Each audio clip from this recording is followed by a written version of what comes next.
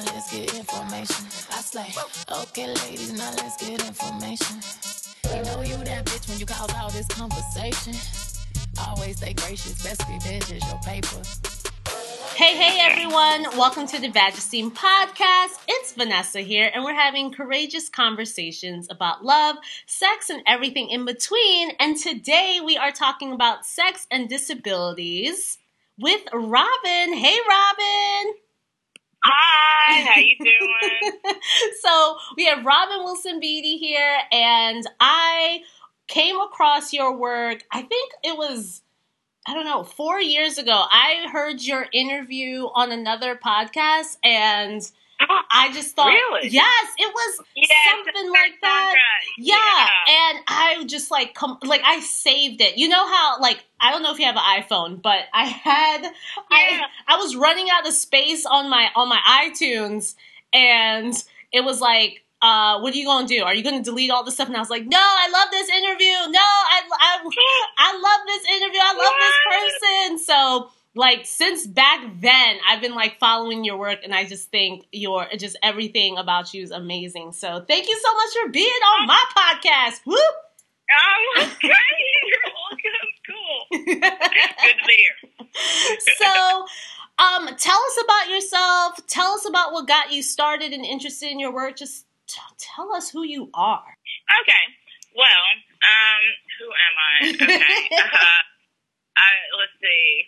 We can have a cleaned up version, but what I do is a disability and sexuality educator.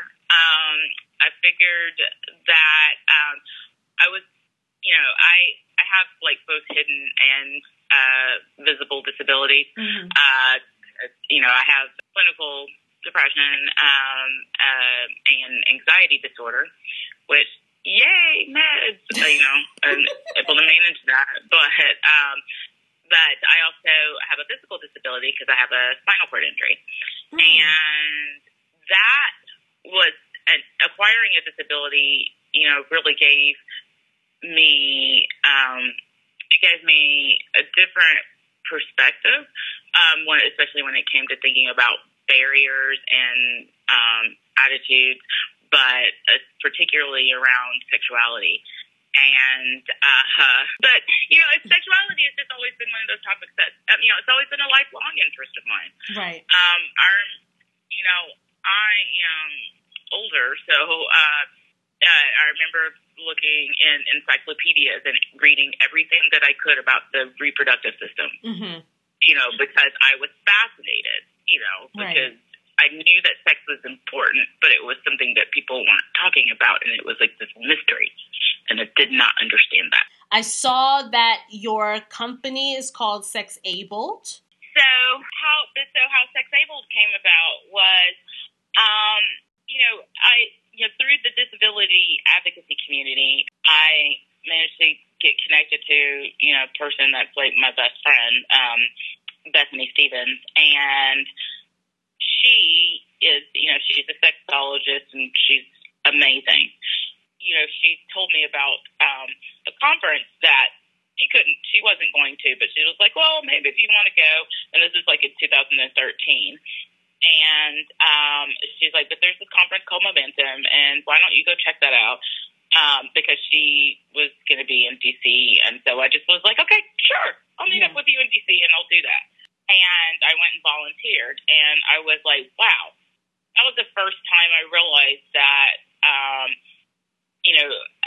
that sex education could be, so in 2013 was when I realized that, people could talk about sexuality and educate other people about, that people could educate other people about sexuality, and that it was a career. And I didn't know that. And getting to hear, about different bloggers or about, all sorts of different things or ways that people talk about sexuality, and use it to educate or, whatever. And so, because the thing about disabilities, you're always having to think outside of the box anyway. Mm-hmm. Because, in order to, find a way to make the world accommodate for your disability in order, to do what you need to do. Right. So, That's why a lot of times, I'll come up with stuff because you just get in that mindset where you always got, you got to figure some shit out. Right. And I'm really, but especially when it came to like sexuality, like positioning and, things like that, just going out there and just like connecting the dots. So Sex Label grew from that, but I would have to say that, I think the biggest thing for me was all of this was born out of my own frustration because of my education that I felt like the lack of education that I felt that was out there about disability and sexuality. But what I love is that, there is we exist in the age of the internet and we can all connect with each other and share ideas. Definitely. Like for instance, like how I met you.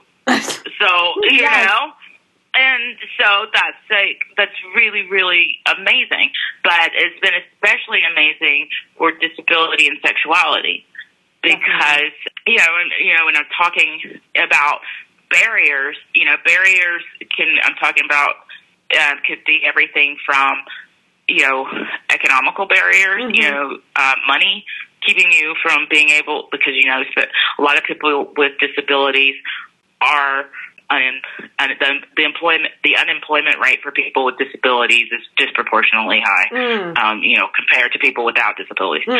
So look at that. So you're having to think about money and because money helps provide access. Right.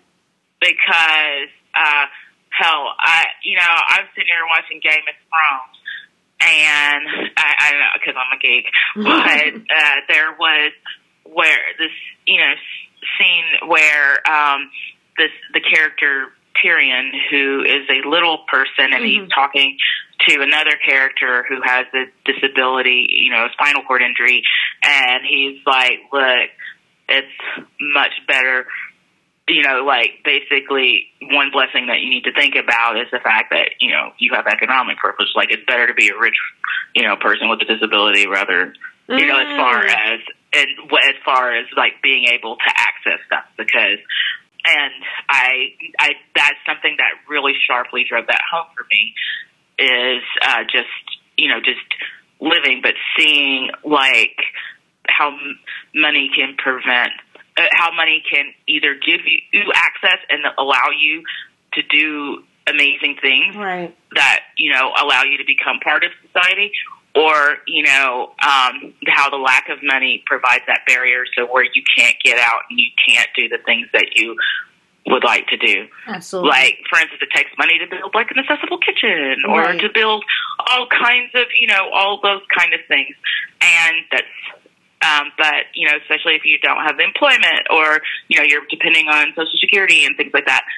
So all of that, but but economics also, it impacts you sexually. Right. It impacts your sexuality. It impacts, like talking about access to partners, having the economic means to date. I like to think about all of those type of things when talking about disability and sexuality and educating. So, like, for instance, even if I'm talking, like at AVN, AVN is the Adult Video News Awards, and so I was talking about to sex toy manufacturers and shop owners about marketing and disability, and sexuality, but more like talking about products, but also talking about, okay, well, if you're going to sell products that actually work, you need to you also have to think about price points. You can't just have toys that cost like several $100s because, people don't have several $100s a lot of times to, spend on that. And even though, I do educate and talk about the importance of body safe toys and why it's important to invest in your body, but I'm also like, okay, there have to, there are other ways to stuff. So, I can recommend products that I'm like, okay, this works. This is something I think that your store should stock. But it's also something, probably, the majority of your customers that come in could be like, oh, okay, yeah, that'll work. I can afford that. Wow. I can spend like $40 bucks, or under that. But, they're not going to be able to spend like, oh, yeah, that Vivarium for $250. Yeah, I'm not going to be able to do that. But I like being able to connect those dots, though. Because like I said, all of those intersections of who you are, that impacts your sexuality. People with disabilities get even less, when it comes to education, right, for those things, because of, especially when it goes with the, when you're even just talking about people with disabilities wanting to engage in sexuality, you have the barriers, the attitudes like, oh, wait, people with disabilities want to have sex? Or the thing like, well, how does that happen? Like, why would y'all want to do that? Can you do that? Yeah. Yeah, why would you want to do that? I remember, it's a lot of people that have that attitude, and to me, and it's just infuriating, because I was like, it doesn't make any sense. We're talking about human beings here. We are human beings. Your sexuality, that's part of you. Right. That is part of what makes you human, and it doesn't go away. Oh, let me tell you, everything else can start going in your body, and then that's just a basic part of who you are as a human being. And, and I don't understand why, if it's such an important part of who we are, why we don't give enough attention to, addressing it and teaching about it. Even though, I have hope, of course. And I'm not, when I'm saying we don't, there's a lot, though, that we are doing. Definitely. So, definitely. Yay. And I feel like, and I'm excited because, we have all these voices making that change. And I like it when we're now talking about, and expanding in people's minds what the idea of disability is, and talking about how chronic health conditions tie into that, like chronic pain, all those things that you don't see. And people are like, oh, well, how is that a disability? How does that, impact your self-sex? I mean, I bet it's like, oh, wait, chronic migraine? Is that a disability? And it's like, yeah. Right. Yeah. And it impacts your expression of, sex. Definitely. How do you think your disability and disabilities have affected your relationship with your body for better or worse? I think that, basically, it's been a process. Mm-hmm.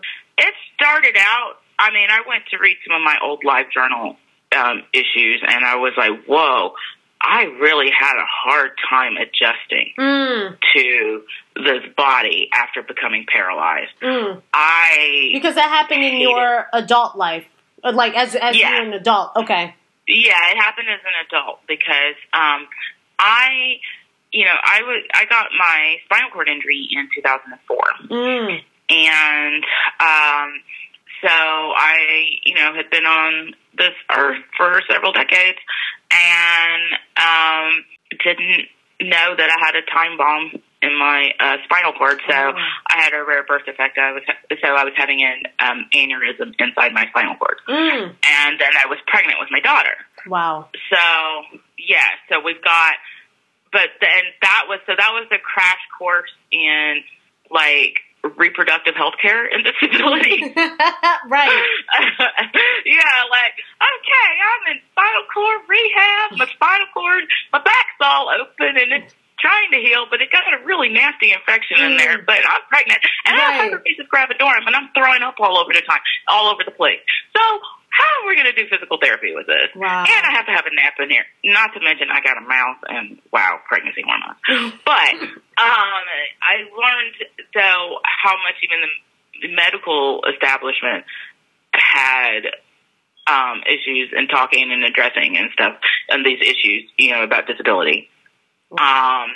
And including one doctor who was like, as I got admitted into this rehab center, looked at me and said, if you knew you were going to be like this, talking about, quadriplegic, why do you use birth control? What? Yeah. Okay. Yeah. Oh, all right. Yeah, exactly. And so here I am, and it's also this old white guy. This is an old white man. This is an old white doctor. And, I'm black.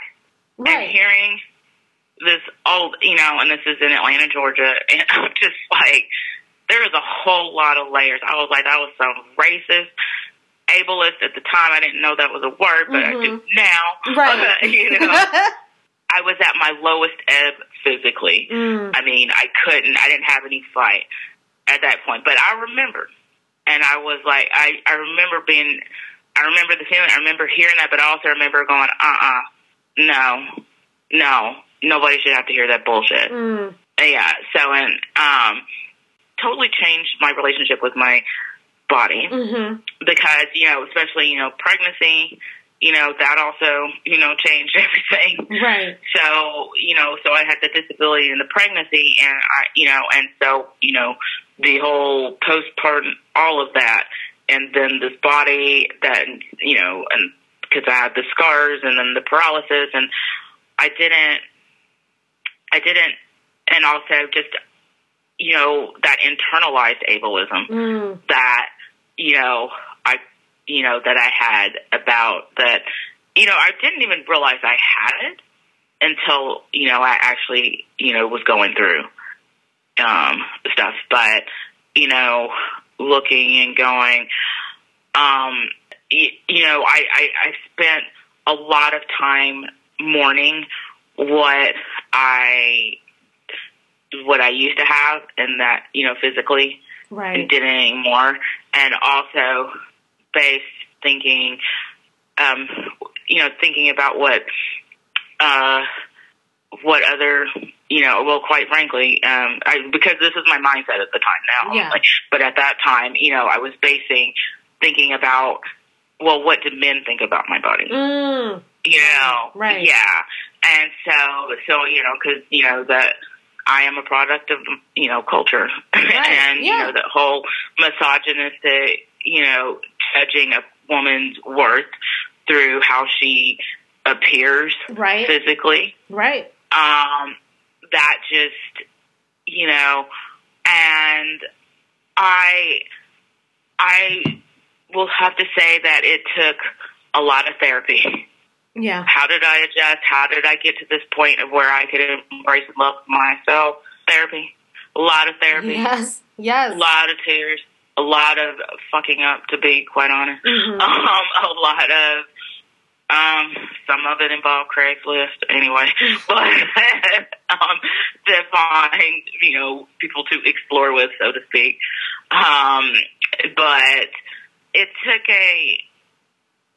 it was a journey. Right. But I also had to have kind of I just had to get mental health wise. I had to get in a place, in my head and figure out, you know, hey, you know, my life is what I make it. This body is what I got. Right. So, you know, and I don't know how, but at some point, not giving, when I say don't give a fuck what anybody thinks, right, it's like, I give a fuck about the only person I'm mainly concerned about who I give a fuck about is me. Right. I give a fuck about myself. Right. I honestly don't know, but all I know is because I was miserable, because I had tried to kill myself, you know, I had tried, you know, I went down a really hard path. That road to self-love, it, you know, for me, you know, and it's a different path for everybody. You know, we all have our own unique paths to walk, but for me, I learned to celebrate, man, maybe some really off the wall ways and stuff, but like getting involved in burns and finding community and things like that. But I managed to also, you know, find people who, I managed to find community. And I think that community is a large part of also what helped build me. Finding other people with disabilities to talk to and to, you know, that peer support. Oh my God. Definitely. You know, all of that. And also, you know, getting to see other people with disabilities, like I said, the internet stuff, and seeing this stuff out there, and how, you know, people with all kinds of, you know, disabilities are all doing amazing things. And and showing their beautiful selves, and so it's really, and living their lives. Definitely. And expressing it and sharing their experiences. I learned from that. When I embrace this disability, when I embrace, hey, this is me, this is my body, this is what I got, and I need to enjoy what I got while I got it, right.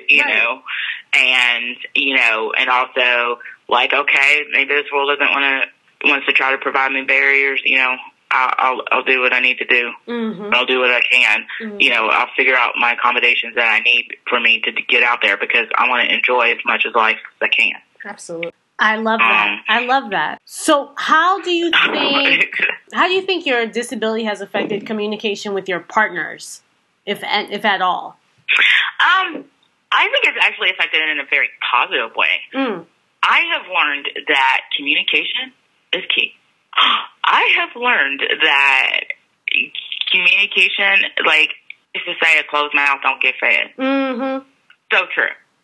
But especially talking about my wants, my needs, or I need before and afterwards, I've been able to, I don't know, but as far, for me, disability, I think about my sex life now and the sex life that I had before my disability. Mm-hmm. My physical, what I have now is awesome. Like, I know, and I like the sex that I better, and the reason why it's better is because I'm able to communicate. I now am comfortable enough, and I am saying, hey, this is me, in order to communicate about what works or what I'm feeling up to or what I'm not feeling up to. Yes. So I am polyamorous, and so I am married to somebody who just recently got married, and he's a really awesome person. I also have another couple of loves. Okay. All right. Yeah. Or actually, right now, just kind of a love. Not a couple, maybe just one right now. But then there are guys that go into that. But anyway, let's put it this way. Yes, I feel very secure these days, and I think that it's much better because now I can, like I said, I can communicate what it is that I want, and that's key. Right. Absolutely. When I'm honest and things about what I want, and my partners are the same, and it encourages my partner to be the same way. Definitely. Also, mutilation also prevents me from having some really bad sex with other people. Right. I don't know. I have been stuck having bad sex or sex that I'm like halfway through it. I'm like, why did I think this was a good idea? I don't like this, because, but if it had been something that I had talked about beforehand, if I had been, so into trying to because, okay, I will have to say that sometimes people with disabilities try to not, it's like you try to hide your disability or whatever, you know what I mean? It's like, not trying to, but it's like in order to make people without disabilities feel comfortable with you and being inclusive or whatever, you don't, talk about or communicate sometimes like what your needs are, what you're experiencing. Instance, like I might, well, no, that's a whole long conversation where I talked about, where I could give prime examples of how I've allowed that we're not being able to express those things made it to where it just was not good for me physically or my body, but but at that same time, I'd been afraid to speak up because I didn't want to not be included or whatever, because I was seen as too disabled to participate or whatever, which is really stupid because I find that doesn't help anybody. It doesn't really help in the long run. Right. Definitely. So, but it's one of those live and learn, but so now though, my communication is amazing. And also my partner, like I have a partner, he's he's amazing. One of my other partners, he's awesome. And he sits there and says, like, okay, well, because he looks at when we go meet up at a bar beforehand or whatever, like, oh, okay, yeah, this one's accessible or whatever. He makes sure, that kind of thing. That's awesome. Yeah. Yes. And he just thinks about that, or, he'll grab my walker and he's yeah. It's like I said, it's not like I've had these skills for a long time. I feel like I'm still learning. Right. But I'm like, hey, I'll share with you when I learn it, and I think this is okay. Cool. I'll share with you, and when you learn shit and stuff, share with me too. Right, and that's why I'm on the internet. Definitely. What are the top 3 myths around sex and dating when it comes to folks with disabilities? Okay. That people with disability, they're always like, well, how is that going to happen? Like one of the largest instances, people with disabilities can't have sex or not. I mean, when it comes to dating, or aren't able to. That is a huge one. Misconceptions, myths about what people with disabilities can and can't do in the bedroom, or what they're interested in. It's not just one particular thing. Don't they think I'm just sitting here going, okay, yeah, that's a huge myth, is that people with disabilities aren't interested in sex, or that they can't have sex, or also that's the only kind of sex, but also people's definition of what is sex, and it's like, no, sex is not all about your genitals, right. So, and that's it's true. It's not always about inserting one set of genitals into another set of genitals, or right. whatever, and so having to expand the definition of what sex is. So I think, the biggest myths are around ability, interest, but fighting those kind of attitudes. I have to say that sometimes my own internalized ableism, I am cognizant of those kind of attitudes from other people when I'm going out dating. Like one of my partners,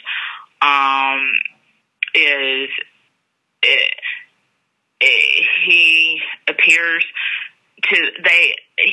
in a way that where they're like, oh, he is like the top of the dating food chain, so to speak.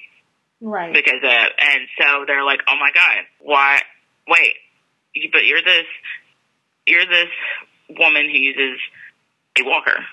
Right. And, and we're going into like a restaurant, or we're having dinner, so, and it's just, and that attitude pisses me off, because I've actually had people say like, oh wait, the girls are like, oh wait, you guys are here? And I'm like, whoa.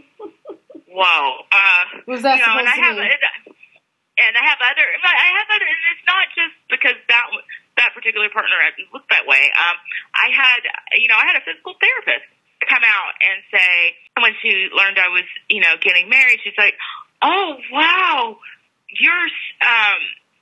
she was like, look at you. You found somebody awesome like that. Wow. It's just like, and I don't have anybody, but look at you. Because she broke and lonely, girl. Don't pay attention to her. She broke and lonely. Oh, wait, what the? Oh, I was pissed. If you don't get your ass up out of here. So I reported all that shit and talked about it on Facebook. Right. But anyway, but I was like, but I did report it because I was just like, yeah, this is somebody that came into my house, physical therapy. Right. Like, and there was a sense of trust there, but not when you're looking at me with the pity eyes. Clearly. No, you don't. No, I'm like, what the hell? And I'm like going, so I'm supposed to have, right. I'm supposed to just end up with anybody who wants my broken out. Right. Is that what you're trying to say? And so I think a lot of times, a lot of people with disabilities, deal with it. Because I also went there, it was my first husband. There was when I had, and I talked about, and I had surgery, but then I also had my daughter, and it was hell because I had to stay in the hospital for another month, but part of that was having to so I had to go to an oncology center to get blood drawn from me. And this woman, when she realized that my daughter's father, when she realized that was my husband, and she was like, wait, how did you get a guy like, cause she's like, he's from England. Oh, okay. Who are these people? What do you mean? Yeah, she's like, how did you get somebody like him?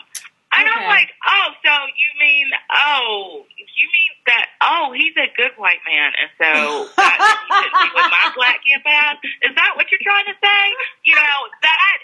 That's the attitude, though. Right. What is that bullshit? And it's like, what the hell? And but that's other people's own myths about that's right attraction, right, and about what makes a partner and things like that. So, the thing I have in common, like with I am a sapiosexual. All the people that I'm involved with, all the men I'm involved, I happen to like really, really smart guys. So, and it works the other way around. Hey. So, what? So, because, people connect on all sorts of different ways. You don't know how people connect. You're just like, okay, two people found each other. That's awesome. Or three people, or four people. I don't know. Right. but it's like love is a beautiful thing. Right. Like it's for sure. But yeah, exactly. And it's like just live your life, but also I don't know. But it's like it's this messages that people will get that it takes other people just living their life, doing their thing, right, to help break that shit down. Definitely. And I hope that I'm breaking down attitudes every day. Okay, let those haters hate. Okay, get your man. Yeah, exactly.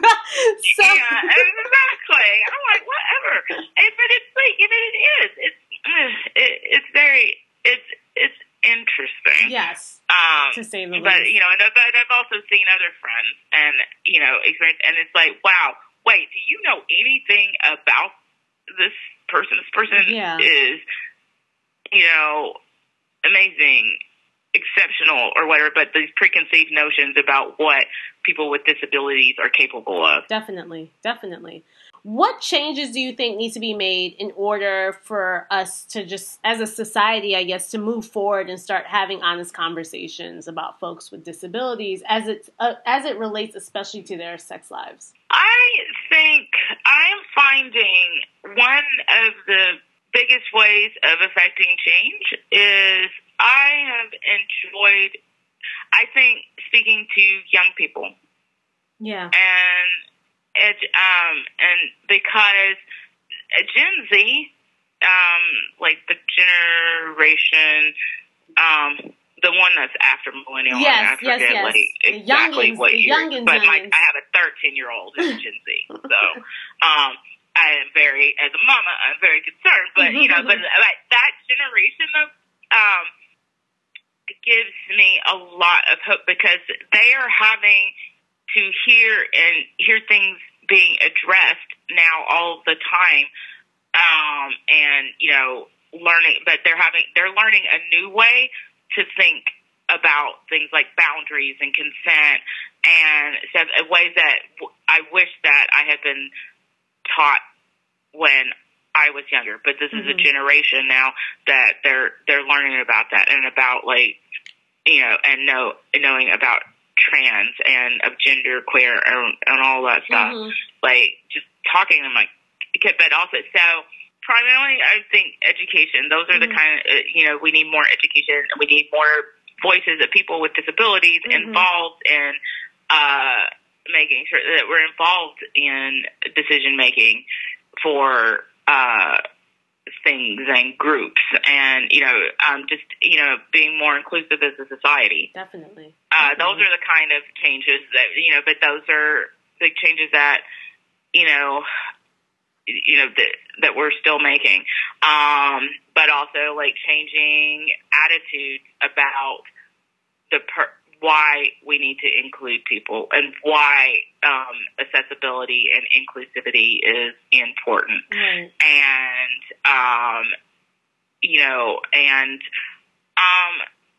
but why it's not just important how it's important for society as a whole. Right. Definitely. So that's the biggest change, because a lot of times, sometimes people think, oh, well, I have to be inclusive because that's the law. Right. Well, let's talk about why it's more than, let's talk about what, okay, yes, this is why the law exists, but we need to talk about the spirit of what does this mean? Right. And I think also representation. Representation is very important. I was talking about, when we're talking about, talking about, say, sex toy packaging. Right. Or, or whatever, advertisements or something. Do we see people with disabilities, I'm like, you can make it sexy, and I know an advertiser who has done that with her sex cushion. So she has this positioning furniture, and she has all these sexy different couples and combinations all working with getting busy with the cushion. And then you have this lady with, in a wheelchair that has the cushion with the Hitachi in it, and it's just amazing. Right. But I was like, see, this is a sexy way that you could incorporate, but that representation is important. Right. I have that ad because that's the only fucking ad I have that has people with somebody with a visible disability in it, in a product where it's just like, oh yeah, this is cool. Hey, Right. And that representation is important. I mean, I also know how Black women, how as a Black person, it's that same thing, when I see myself in shows, or if I see myself in advertisements, when I see someone that looks like me, or, has characteristics that show that they embody some of my experience, that is amazing. Right. That makes me feel included as part of, that makes me feel like, okay, yeah, I'm here. I'm one of the people. I'm here. The same with disability.